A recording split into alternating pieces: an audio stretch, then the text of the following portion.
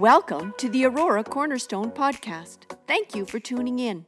We hope today's message is an encouragement to you.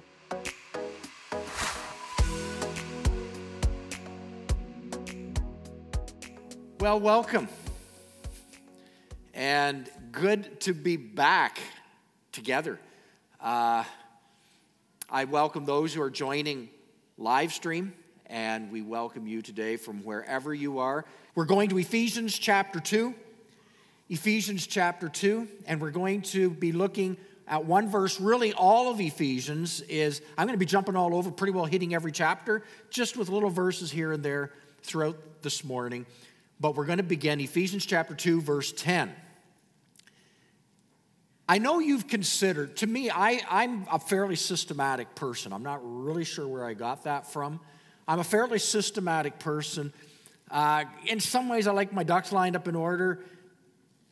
But there's another part of me, being the youngest too, maybe of my family.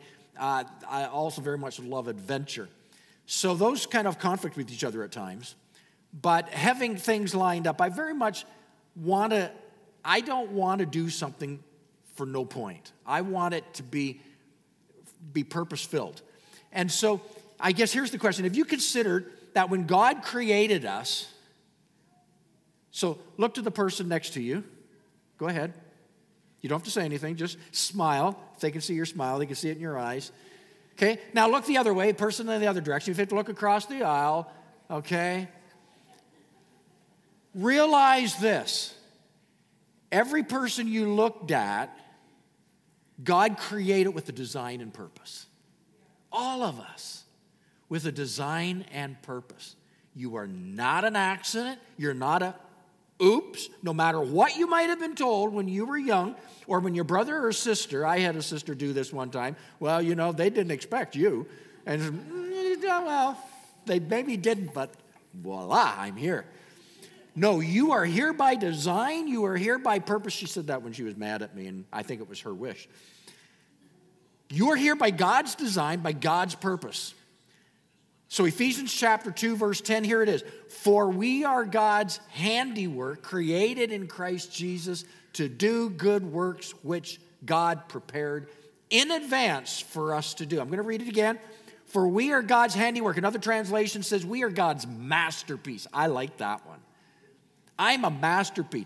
The person you looked at earlier, would you look to them again and say, you're a masterpiece? Tell them. You're a masterpiece. Okay, now look the other direction and tell that person, you're a masterpiece. Go ahead. You don't have to know them. You can just know it's true. All right? You're a masterpiece. For we, they, each other, you, are God's masterpiece. Here it is. Created in Christ Jesus to, here it is, here's the reason, do good works. Here you thought you just were created to look pretty. No, well, you can look pretty, but you can still do good works. You were created, let's read it again. You were created in Christ Jesus to do, there's the key word, do good works, which God prepared in advance for you to do.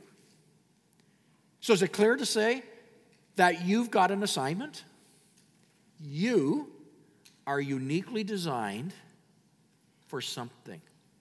Now, yes, your workplace, yes, your place in your family, but the focus here is doing good works. Now, that doesn't necessarily mean the works are, you're going to invent a great thing for all of the world to enjoy.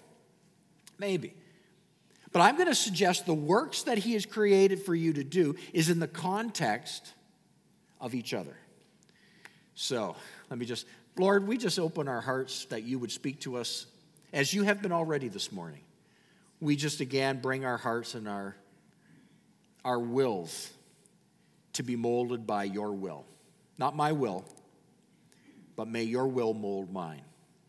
So, Lord, if mine's a little stiff today, if I'm a bit stubborn today, if I'm just being, an obstacle to what you want to do, Right here, right now, I ask, God, you mold me to your will. Would you just make that your prayer too? Father, just mold me to your will. Mold me to your will. Your will be done, I pray, in my heart and my life. In your name, amen. I want to share three things. Number one, you have been designed for a purpose. We already started there. You've been designed for a purpose. We go to another scripture, Ephesians 2:19. If you want to go there, we have it in front of you. This purpose leads us to this verse 19. Consequently, you are no longer foreigners and strangers. In other words, foreigners and strangers, you don't know where you're going, you don't know where you come from. Like you just moseyed in. You are no longer just stumbling from day to day. Sometimes we feel like that. But fellow citizens, here's the part I want you to grab, with God's people and also members of his household. We slipped through that. Let me slow it down. Grab this. We aren't purposeless, aimless. We are fellow citizens, so I'm a Canadian. How many here are Canadians? Would you lift your hand? Canadians, okay. You are fellow citizens with me, if you're a Canadian. We are fellow citizens, here it is, with who? God's people. It's the one you were just looking at a moment ago. It's the one in front of you. They see the back of their head. It's the one behind. It's the believers in all the churches who are true followers of Christ. We know that, you can go to church and not be a believer. We know that. But those who are true followers of Christ, here, let me read it again. You are no longer foreigners and strangers, but fellow citizens with God's people and also members of his household. So I have members in my household. I have a wife. Her name is Lori. I have a daughter. Her name is Carissa. I have a son-in-law. His name is Ryan and Justin. I know it really gets confusing. I have a son. His name is Jonas. I have a daughter-in-law. Her name is Erica, and I have the most gorgeous granddaughter. And if I had my phone, I'd show you a picture. Her name is Evangeline. And they are part of my household. Now, here's what he's saying. You are fellow citizens, yes, citizens, Canadian. There's a pile of people here in this country I'll never meet. There's a pile of people we'll never cross paths. I'm okay with that, and I'm sure they're okay with that. But here's the next part. But I am also members of a household. Guess where my household is? Now, not talking about the Lucas clan. We're talking about the Cornerstone clan. The Cornerstone clan. That kind of has a nice rhythm to it. The Cornerstone clan. That's the household. With God's members of his household. Now, we're not talking about if you're taking out a member in the church. We're talking about that being in Christ, we're in his household. He's dad, we're the kids. And these are my brothers and sisters. Now, track with me on this now. This is where we're going today. This is some Ephesians. A lot of the book of Ephesians is about this. Now, if you're first time visiting with us, you can be in this clan, Cornerstone clan. If you're visiting online, you're part of the Cornerstone clan. Your purpose is directly linked to fulfilling what God's planned for you in his family. How am I fulfilling you? And I don't mean as pastor to parishioners. I mean, how am I as a son of God helping to fulfill you as a son and daughter of God in your journey? How am I doing with that? How are you doing with God's design and helping fulfill others in this membership, this group, this household? How is it going? You see, God's design for you is with relationship in mind. You and I are literally hardwired for relationship. So when we have relationships, good relationships, and I don't mean that we're just, tickety-boo, everything's just, we are on the same wavelength. I discovered some of my most precious relationships, we are seldom on the same wavelength. Truly iron sharpening iron. We are unique, and yet we are committed to God's design for us with each other. The Those are the ones I grow the most in. And at times, they challenge me the most. And I'm sure the other person too. So it's not just, oh, hey, my kindred, just we're buddies. We just think of the same thing. Those are easy. No effort involved in that. Occasionally, God will gift us with someone like that. But the real development is the people that you've got to work a little bit with. And if you don't have anybody like that, just ask. God will put them in your path. They will take you to new levels. Relationships, so that you are not left wanting. So let me just tell you, there's a secular study I came across about 3 months ago. This is a secular study. It's not a Christian study. So keep that in mind as we look at these. The article was titled, kind of a big article. Here's the title. Hardwired to Connect, the new scientific case for authoritative communities. And you're going, huh? Let me do it again. Hardwired to Connect, the title of the article, Hardwired to Connect, : the new scientific case for authoritative communities. In other words, prepared by researchers from the Dartmouth Medical School Institute for American Values, they are searching new scientific, okay, everything, is it science, is it science, is it science? Follow the science, we hear that all the time. New scientific case for authoritative communities. 6 things the commission came up. 6 key findings. The finding number 1, humans are chemically predisposed to form close relationships. Now, you could probably say, I don't have to be a scientist to know that. It's true. But this is from studies that they put together. So number 1, humans are chemically, not emotionally, chemically predisposed. Now, remember we talked about we're designed for something. We are chemically predisposed to form close relationships. When humans connect on deep levels with other humans, not just, hi, how are you, good, off we go. On deep levels with other humans, our brain sees a spike that attaches hormone oxytocin. Now, that doesn't mean a whole lot to me. This triggers well-being and lessens your feelings of aggression. Scientifically spoken. So, humans are chemically predisposed to form close relationships. Number 2, if a child experiences close, nurturing relationships while growing up, his or her brain is profoundly affected for the better. And the opposite experience produces harm. So when children grow up in secure, nurturing environments, they say, their brains develop in a way that helps them develop a healthy relationship with others and helps them personally to cope with stress. Number 3, animal studies suggest that genetic vulnerabilities can be overturned by close contact. So what they did with monkeys here. So I'm just going to tell you so monkeys were divided into 3 groups in the experiment. First group, second group, third group. First group, the monkeys had genetic vulnerability to anxiety and timidity and fear. So these monkeys were exposed to anxiety and fear. Second group of monkeys had a genetic vulnerability to aggression and poor impulse control, just random aggressive behavior. The third group was filled with highly nurturing monkeys, caring, compassionate to one another. Now, the first group, this is the group that had genetic vulnerability to anxiety and timidity. The first group was given, they discovered they were given to alcohol. Now, I just got to pause this for a second. Whoever gives alcohol to monkeys? Okay, but I guess they had to, put everything to make it available. So they got some booze for the monkeys. Here's the first group, the monkeys that had genetic vulnerability to anxiety and timidity. These monkeys, the first group, were given access to alcohol, and they drank heavily and steadily, and they died early. Oh, no kidding. Second group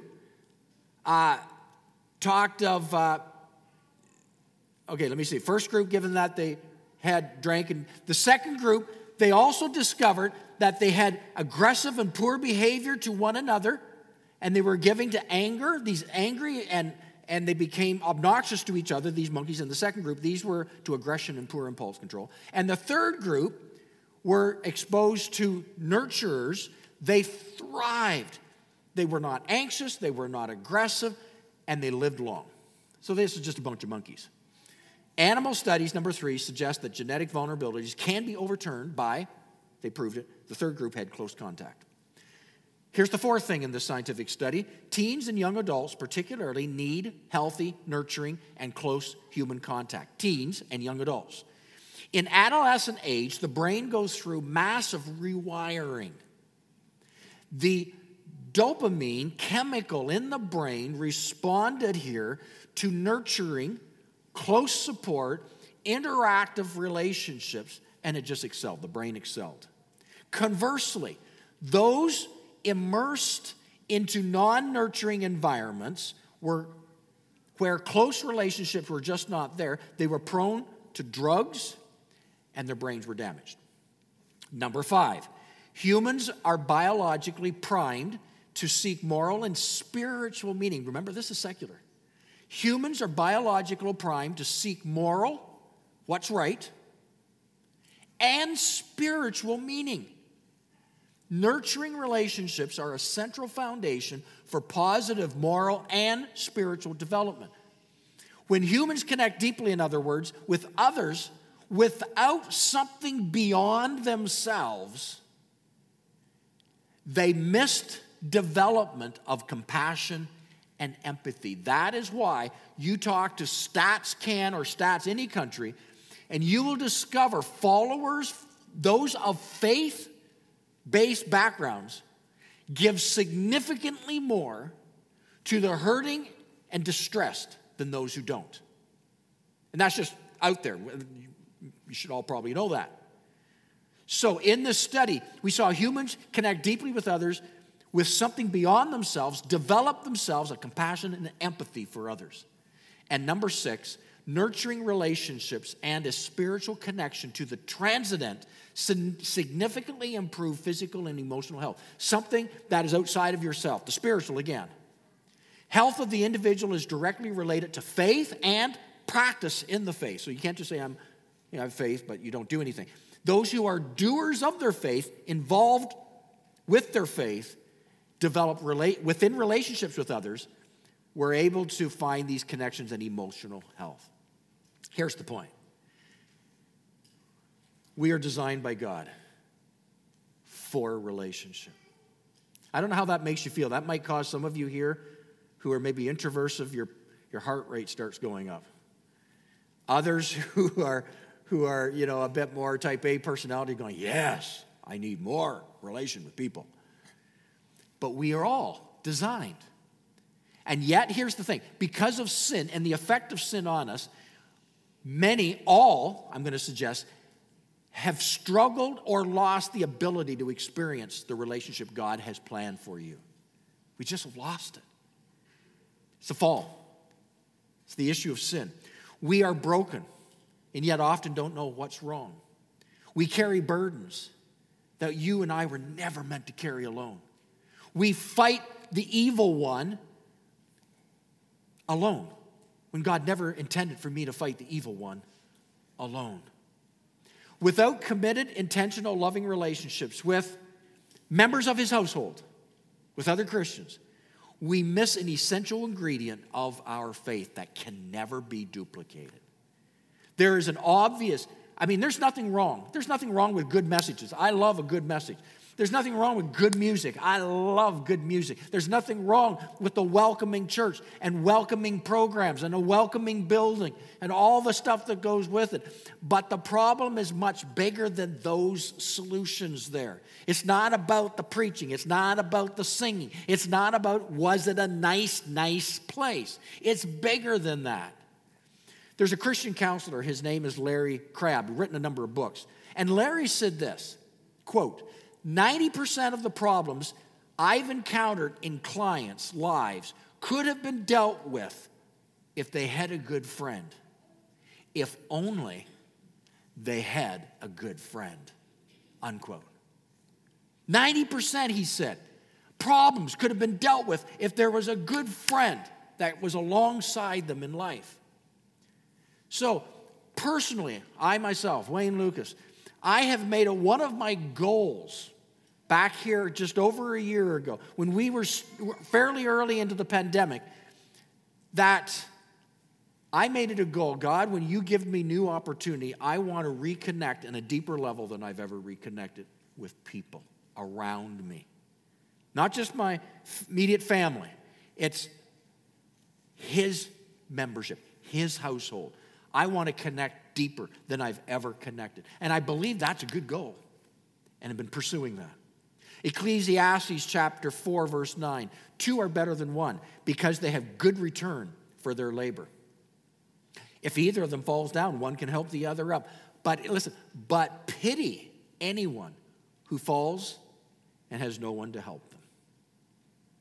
Pity them. Don't look up to them. Pity them. Second thing I want to talk about here today is for better, for worse. The world, the society that we are a part of today in 2022, has reassigned the word love to things that are not particularly love. It's so important, ingredients for relationship, which is the word love, that we come to we need to hit the refresh button on the word love. A couple of weeks ago, I preached a message that defined real love, and it was from 1 Corinthians chapter 13. I want to just read that scripture again. 1 Corinthians 13, and I spent the whole morning on it. 1 Corinthians 13, verse 4. Love is patient. Love is kind. It does not envy. It does not boast. It is not proud. It does not dishonor others. It is not self-seeking. It is not easily angered. It keeps no record of wrongs. Love does not delight in evil, but rejoices with the truth. It always protects, always trusts, always hopes, always perseveres. Now, did you notice that in all of those, these are not feeling-based. These are choice-based. Love is patient, not based on whether you feel like you want to wait. You choose to wait. Love is kind. Has nothing to do if you feel kindness flowing through you. You choose to be kind. Love does not envy. Not because you don't feel like envying. You naturally want to envy and be jealous, but you choose not to. Every one of those are a choice. So you see in this whole list here, it's not feeling based. Oh, I can't help myself. The answer is yes, you can. Because it's choice-based. John chapter 3, verse 16. Probably the most quoted verse. You know the verse. For God so loved the world that he gave his one and only Son, that whoever believes in him shall not perish but have eternal life. The phrase there, God so loved the world. He loved, the word was agape. He loved, the word agape means it's filled with mercy and forgiveness. He loved when we were unlovable. He loved when we revolted him, when we pushed back. We didn't want anything to do with him. I know that was true with me. And he still loved us. He loved out of mercy and compassion and forgiveness. He chose to love me. He didn't love me because I was lovable. He didn't love you because you were lovable. He loved you because he chose to love you. Based on the word agape. For God so loved the world that he did all the things he did. So his mercy, forgiveness was keyed into his love. I read a story some time ago, and it really stood out. Probably one of the most impacting stories in the last year, maybe even a couple of 3 years of my life. It was a pastor relaying a situation in his church. Let me just tell you the story. I'm going to try to make it brief. There was a couple that were attending the pastor's church, and they'd been attending for a few years, and obviously something caused them to be unhappy. They began to look around for other churches. They hadn't moved. They just began to look at other churches. They did agree when the pastor realized what was happening, or somebody tipped the pastor off, I'm not sure, but they did agree to talk to the pastor just before they slipped out. Okay, so track with me. A couple been in the church for a while. They're looking to go somewhere else. Now, they had been married for many years. So the pastor asked them in these few minutes he had with them. He asked them, as husband and wife, have you ever disagreed with each other in the course of your marriage? They'd been married many years. Have you ever disagreed with each other?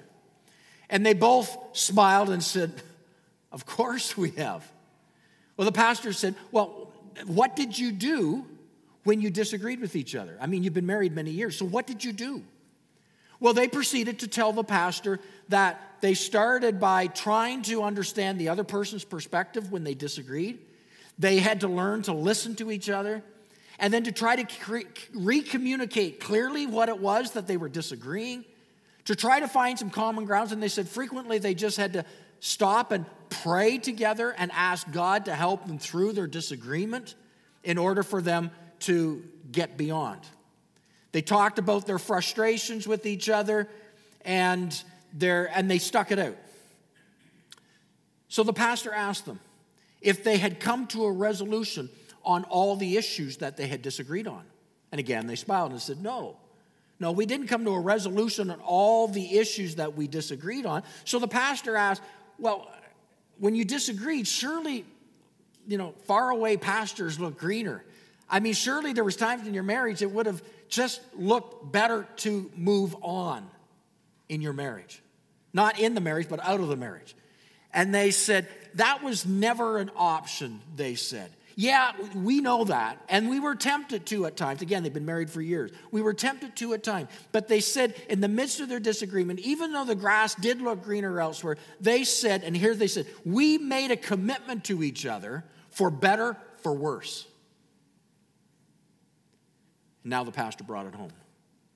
He said, you're to be congratulated on applying biblical truth to your marriage, because that's what you should do. Through forgiveness and confronting and even overlooking past issues. Then why have you not applied the very same biblical principle in dealing with your spiritual family? Wow. Why didn't you do it with your church family? You were so quick to do it as husband and wife, and you did not do it as in your marriage. Why didn't you do it in your church?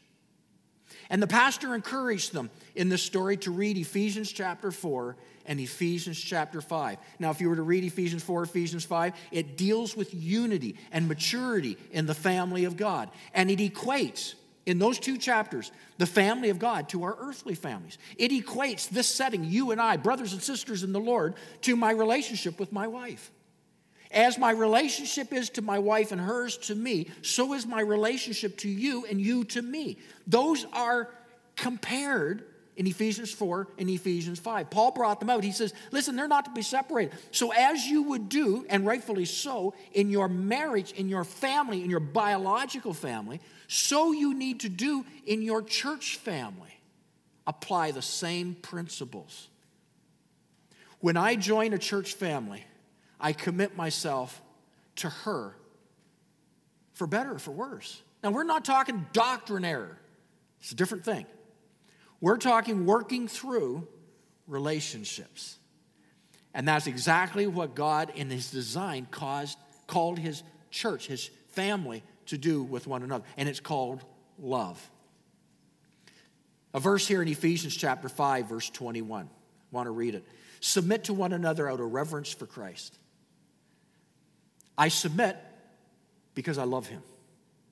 Doesn't mean I have to particularly love the person, but because I love him. And so I submit to one another. I bring myself into relationship with each other because I love him. Because I love him, I do this.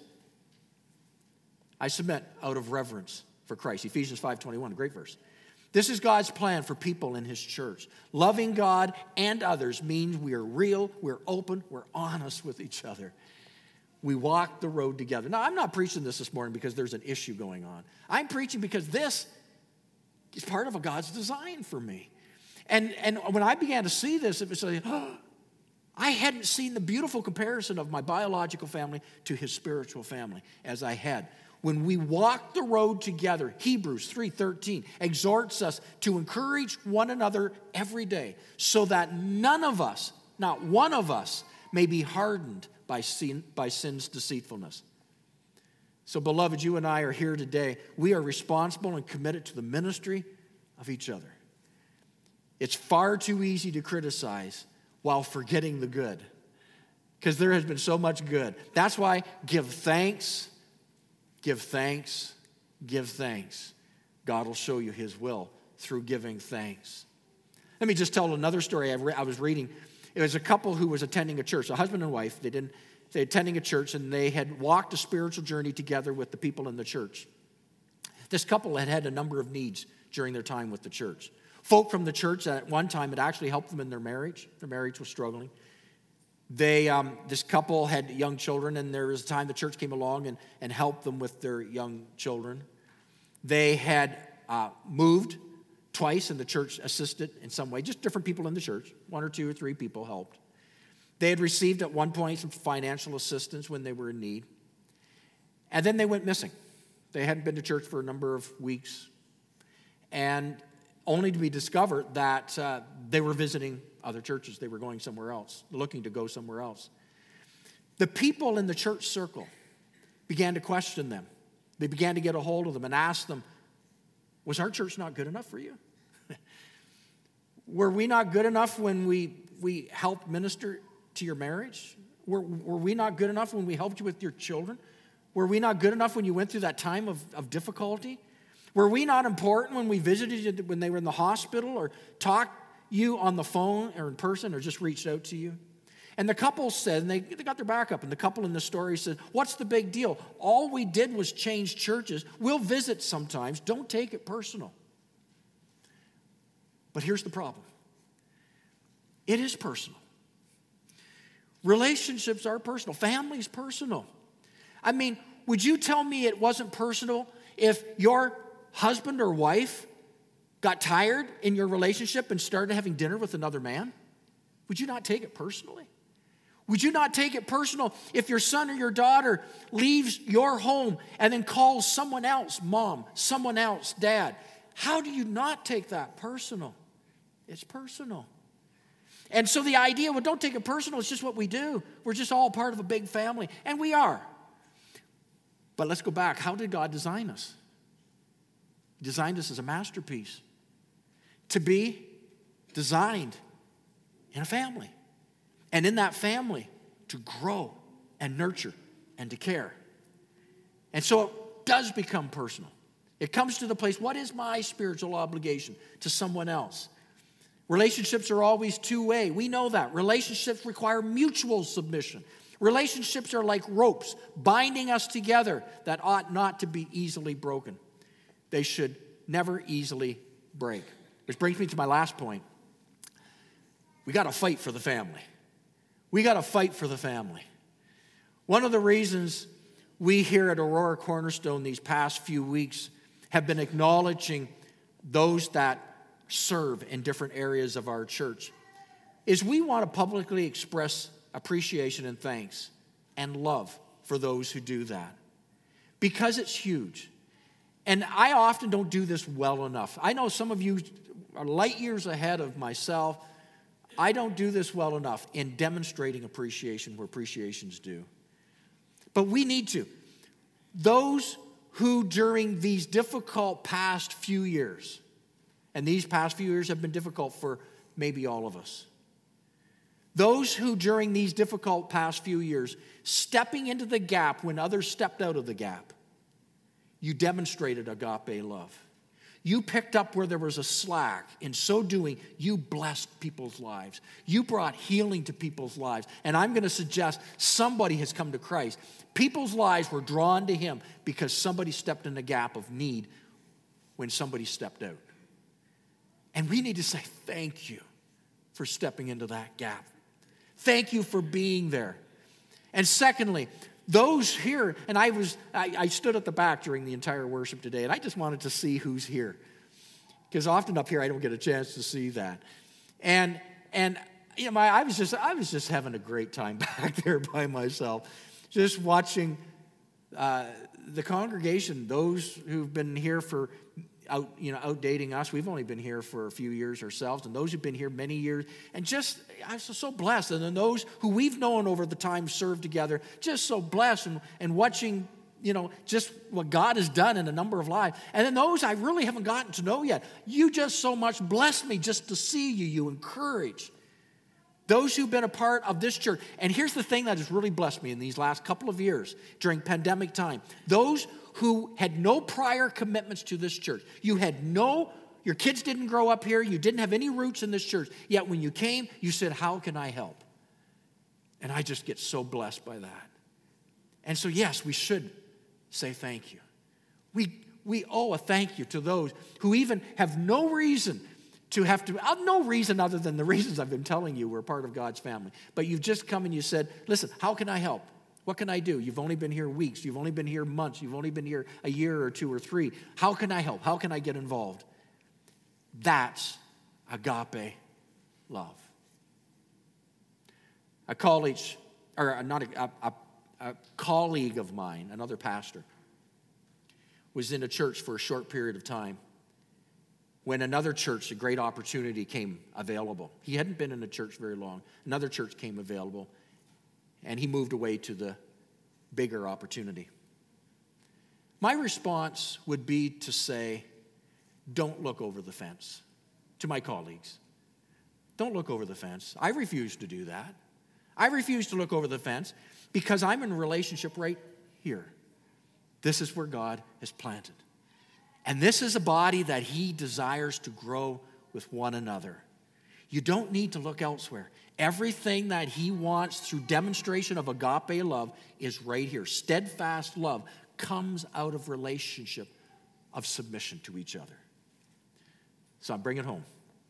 You are designed to have a purpose, to be the church in relation to one another. Secondly, for better, for worse. It's Ephesians 4 and 5. Just as a husband and wife, for better, for worse, you work it out. You just don't leave. So the body of Christ, for better, for worse. Sometimes we just have to work it out. We stay with it. And fight for the family. As one would fight for, I would fight for my wife, as I would fight for my son, I would fight for my daughter. We're worth fighting for. So's the family of God. It is personal. We fight for one another. Just as when man and woman become husband and wife in marriage, to separate, you can never go back to where you were. It's one of the things I talk when I do premarital counseling, that when you walk the altar, when you say to each other, I do, the option of pulling back out is gone. You will never be the same. Why will you never be the same? You know, we are growing up in a society that you can. You can just pull apart, it's okay. You know, don't take that right away from me. And this is also true with those who live in common law. You can never go back to being the same. And here's why. Because something supernatural takes place when you come together in intimacy as husband and wife, is that you become, the Bible says, two become what? One. Now, how does one become two? It doesn't. It doesn't. You see, you supernaturally became one. In order to become two, you tear chunks out of the other person. That's why police, the absolute worst call, my colleagues who are policemen, the absolute worst call they can get is to go to a domestic dispute between a husband and a wife. Because chunks of them are pulled out. You can never become what you were. You will have a part of this person and part of you will be gone. You can move on, yes. You can find some healing, yes. But you will never be what you were prior to the relationship because we weren't designed to go back again. We were designed to go one direction. We follow that. And likewise in the body of Christ. There's so many hurts in the body of Christ. Some of you here, you come out of deep hurts. I feel for that because there's been tearing. I have seen some of the ugliest tears. There can be healing for those tears. No, you will never be the same. But may whatever the tear has been, may it help you now to determine, I don't want any more tearing in my life. I want to grow in fellowship. God has designed relationships within his body, his family, to not separate unless it truly is for legitimate reasons. To do so, tearing takes place. So Ephesians chapter 4, verse 1. As a prisoner for the Lord, then I urge you to live a life worthy of the calling you have received. Be completely humble and gentle. Be patient, bearing with one another in love. Make every effort to keep the unity of the Spirit through the bond of peace. Every effort to keep the unity of the Spirit through the bond of peace. They're in one body and one Spirit, just as you were called to one hope when you were called. Praise God.